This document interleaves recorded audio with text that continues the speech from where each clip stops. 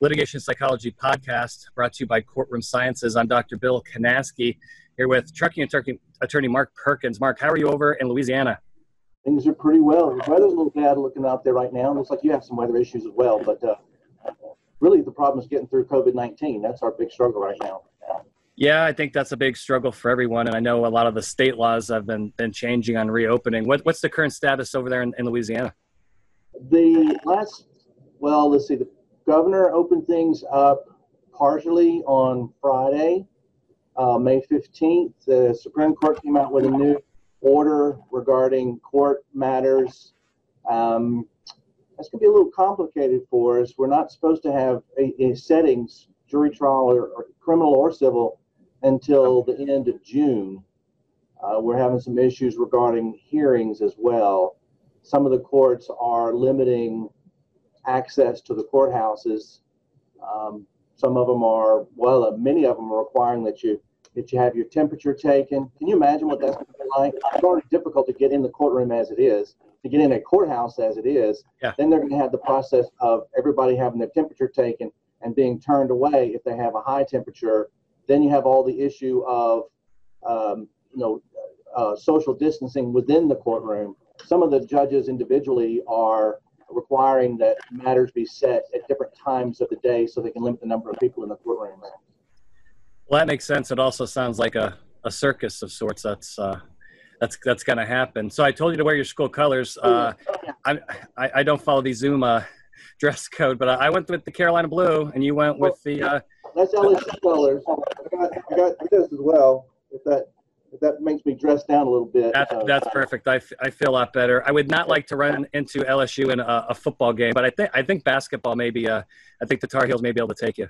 I don't know about that. You got to remember. Wait a minute. You got to remember that Shaquille O'Neal went to LSU. Now, of course, that's quite a time. 140 years ago. Right, but still, baseball, basketball, football. We're pretty good for LSU. Okay. Well, you definitely have some serious bragging rights. Let's talk about the trucking industry. I know you're very active in it, and how do you grade, I guess, on an A through F grading scale, the trucking industry's response to COVID-19 as far as the public messaging that, quite frankly, they should really be taking advantage of right now? I'm really excited about some of the things that are being done. I believe the Louisiana Motor Transportation Association has done a lot in that regard with some kind of like industrial or institutional type advertising, some publicity that's going on in that regard. They've even convinced some of the what I call billboard attorneys to limit the advertisements against the trucking industry, although some of them are kind of backing off of that as we're moving out of the shelter in place. But the fact of the matter is we all know that the trucking industry brings in the medicine, the food, the toilet paper, you name it, and people need it, and they're getting a lot of mileage out of that, and but in a good way. I don't think they're trying to use this tragic situation. I just think that they're doing what they've always done, and people are seeing how vital they are to the economy. That's a really good point, and I hope that the trucking industry as a whole can come together and to continue to push those positive messages going forward. We've done several podcasts on this series for trucking that we're publishing in May, trying to make May Trucking Month. And the one question that I get worn out with is, how is COVID-19 going to impact jury decision-making and jury behavior? That's a valid question. No one really knows yet. Several of my colleagues think that it actually could get worse before it gets better because of all the negativity in society with the stay-at-home orders, people getting laid off, people getting furloughed, severe economic problems, and just the general anxiety of a pandemic is not going to help jury decision-making. But a question I have for you, I've not asked any of my guests. No. How do you think COVID-19 and the trucking industry's response, can that affect the bench at all? And I'd love your thoughts on how judges see the industry or how they saw it. And do you think some of these great things that the trucking industry has done may kind of sway the judges maybe more on your side?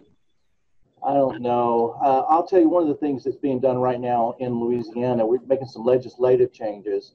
It's really, this is our best opportunity to make some changes, I think, this year. One of the things that is being done here in Louisiana is to allow for jury trials, more opportunity for jury trials. Right now in Louisiana, in order to get a jury trial, the jurisdictional amount has to be greater than $50,000.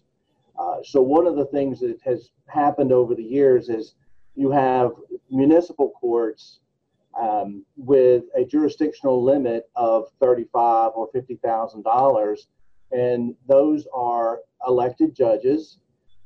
And frankly, some of them, many of them, are former plaintiffs' attorneys, and they have their group that they somewhat are beholden to. And so what would happen is a claim that is relatively small would become all of a sudden a $35,000 to $45,000 claim per plaintiff.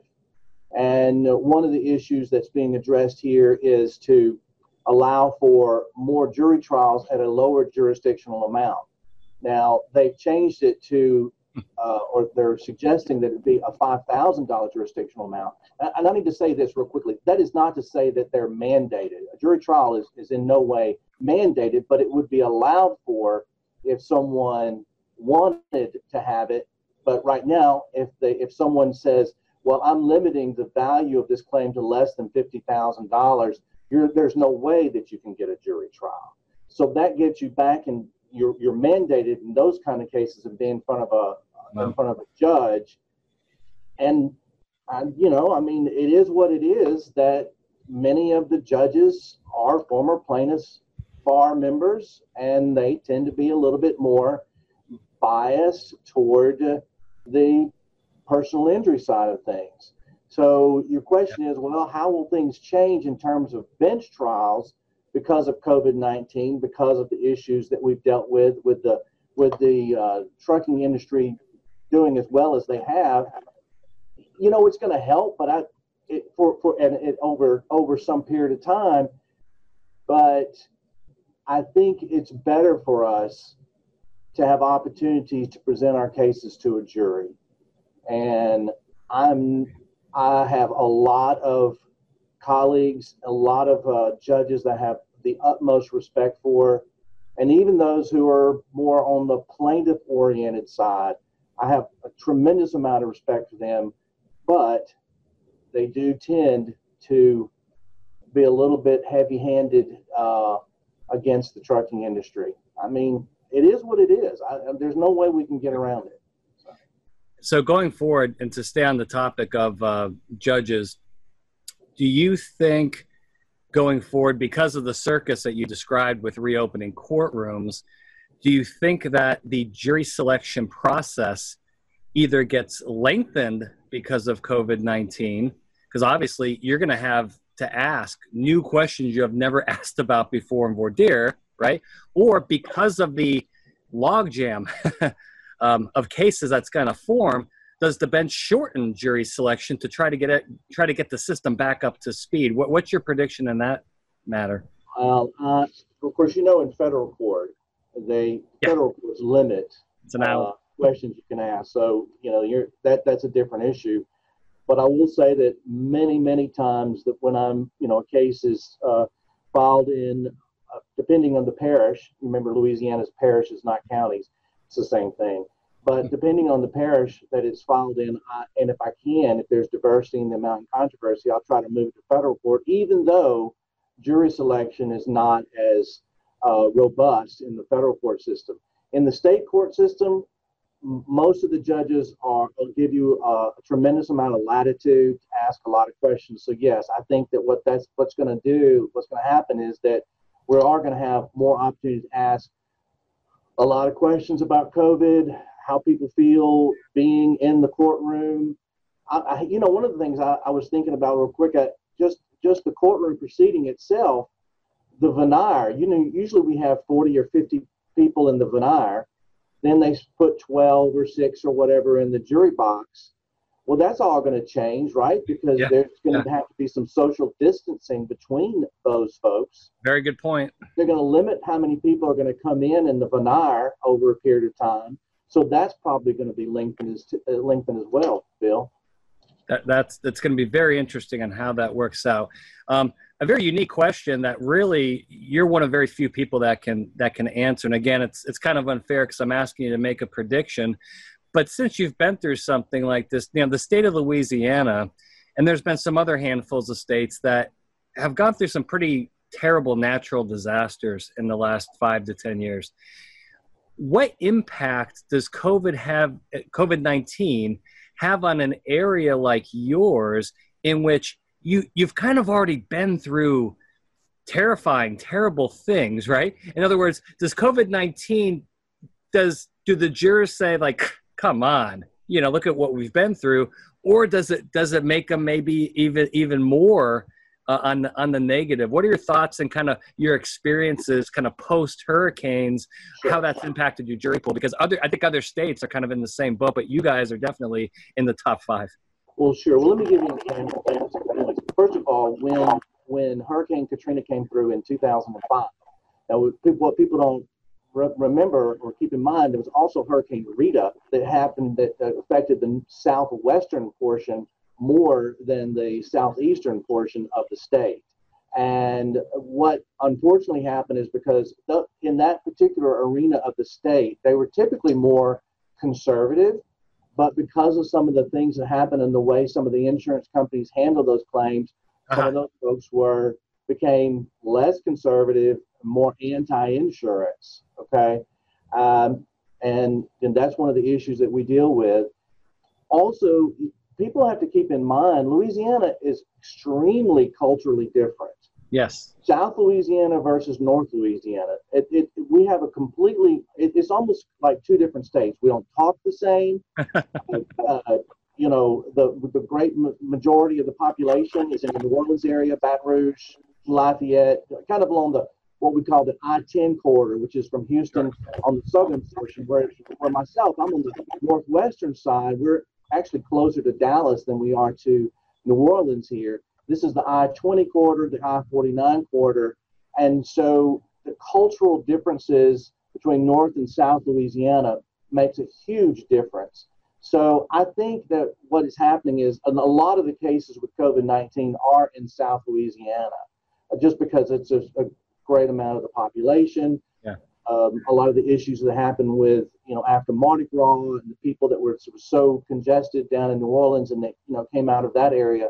I think they're really, really tired of the whole situation and ready to move forward on it. And they typically get impacted by the hurricanes worse than we do in North Louisiana. So I think that down there, there'll be a little bit different, that they may be maybe a little bit more nonchalant about it, whereas in North Louisiana, not so much. We would be a little bit more cautious about it and have some more concerns and some issues that we could address in jury selection. Because I think many people are interested in areas. Well, I'm in Florida, so we've been getting pounded by hurricanes the last couple of years too. Is if there is a trucking accident that is not a catastrophic injury or death, but more of a soft tissue thing, do jurors become less sympathetic, saying, really, you're actually going to bring a lawsuit after everything we've just been through, versus do they get more punitive in nature because of that insurance issue? I will tell you this, Mark, when we got hit by one of the hurricanes a couple of years ago, I had roof damage, and the insurance adjuster came out, who actually works for a large insurance company who's one of my clients. So it's kind of awkward, right? And I've got my roofers telling me, you need a new roof. This is going to be $30,000. And the insurance guy's like, well, I've got $7,000 for you. I became pretty anti-insurance very quickly. And I think, when you go through something like that, definitely, regardless of how strongly defense you are, you can change your mind pretty quickly. Another topic to kind of wrap up here, Mark, and as you know all too well, the topic of nuclear verdicts. It has really hammered the trucking industry and transportation companies significantly, particularly recently. And you see a lot of articles and news stories about those awards. And, we're doing everything we can at Courtroom Sciences to help our clients try to put an end to those, or at least to mitigate those and bring them down. The plaintiffs' bar has become very aggressive, particularly with the reptile theory folks. Can you describe to me, because I think one of the key areas of nuclear verdicts, if not the top area, are the failure of trucking witnesses, meaning drivers, safety directors, corporate representatives, getting reptiled, usually in deposition and on video, and then that ends up in the courtroom. Can you tell me personally how you deal with that? So when you're preparing witnesses to try to address these things early, because as you know, once those reptile attorneys sink their fangs into your case, it's really hard to recover. You're right. Yeah, it absolutely is. I experienced this several years ago, not in the trucking industry, but I was defending a local camp, a youth camp that someone got injured there, and someone out of Houston started using the reptile theory, the needlessly endangering type of questions and such. And I wasn't real familiar with it at that time, and I became more familiar with it, the multitude of information. I got the book, right? I got all the stuff, right? There it is. I got all of the information. I try to learn as much as I can from the enemy. And so, what we try to do now is deal with it early on, particularly in claims dealing with negligent hiring, supervision, because that's really where they're trying to go against the trucking company independently. And if we can get vicarious liability acknowledged, then we're doing a better job of being able to get those other types of claims out of the way. But as far as how you go about it, it's a lot of education. I start early on with meeting the drivers, meeting the safety personnel. I start talking about these issues, making them aware of what the reptile is. I had a case in North Louisiana. I was helping somebody from South Louisiana. He had not even heard of the reptile theory. This has been 3 or 4 years ago. How is that possible? I was surprised. I was shocked that he hadn't heard about it. But then someone was bringing it up in a hearing, and he told me about it later. And he said that, the judge said, there won't be any discussion about alligators or snakes or anything like that. And it was like that they were, and I think he was serious. They missed the point. But trying to do these motions in limine, trying to deal with protective orders early on, trying to get that kind of information from being discovered initially. But then, as you well know, going through the process of talking to the driver, going through the types of questions they're going to be asked. And I can't tell you how many times, Bill, that I've been through this where I would spend literally, days and weeks in preparation, sending information in advance, talking on the phone, going through it in the day before, going through the process of asking the questions. And then they get in the deposition. Everything I told them not to do, they did. And everything I told them to do, they didn't do. And that stuff like that's just going to happen from time to time. But educating the judge, educating the client on these issues, that's how we're going to make a change. I agree. And let me tell you, I don't let reptile attorneys reptile my witnesses. I've cracked that code, and we've been doing a great job. And the funny part about it, that if you want to get something positive out of this, it absolutely makes the reptile attorney insane. They start bouncing off the walls when they're not getting the yes, yes, yes, yes, I agree, and they're getting the, well, sometimes, not necessarily. Safety is one of the most important things, but it's not the number one thing. And they start getting these different answers. The wheels tend to come off pretty fast, and I kind of get a kick out of that. So it's funny because they kind of don't know where to go when they don't get the answers that they were expecting. I know. Then the panic sets in. Well, Mark, let's wrap it up here. Thank you so much, Mark Perkins, for being on the podcast. We will definitely post this during the month of May for our Courtroom Sciences May Trucking Month. Be safe out there in Louisiana, and please keep in touch. I like writing articles for your group, and let us know if you need anything. We appreciate it, Bill. Take care. Take care.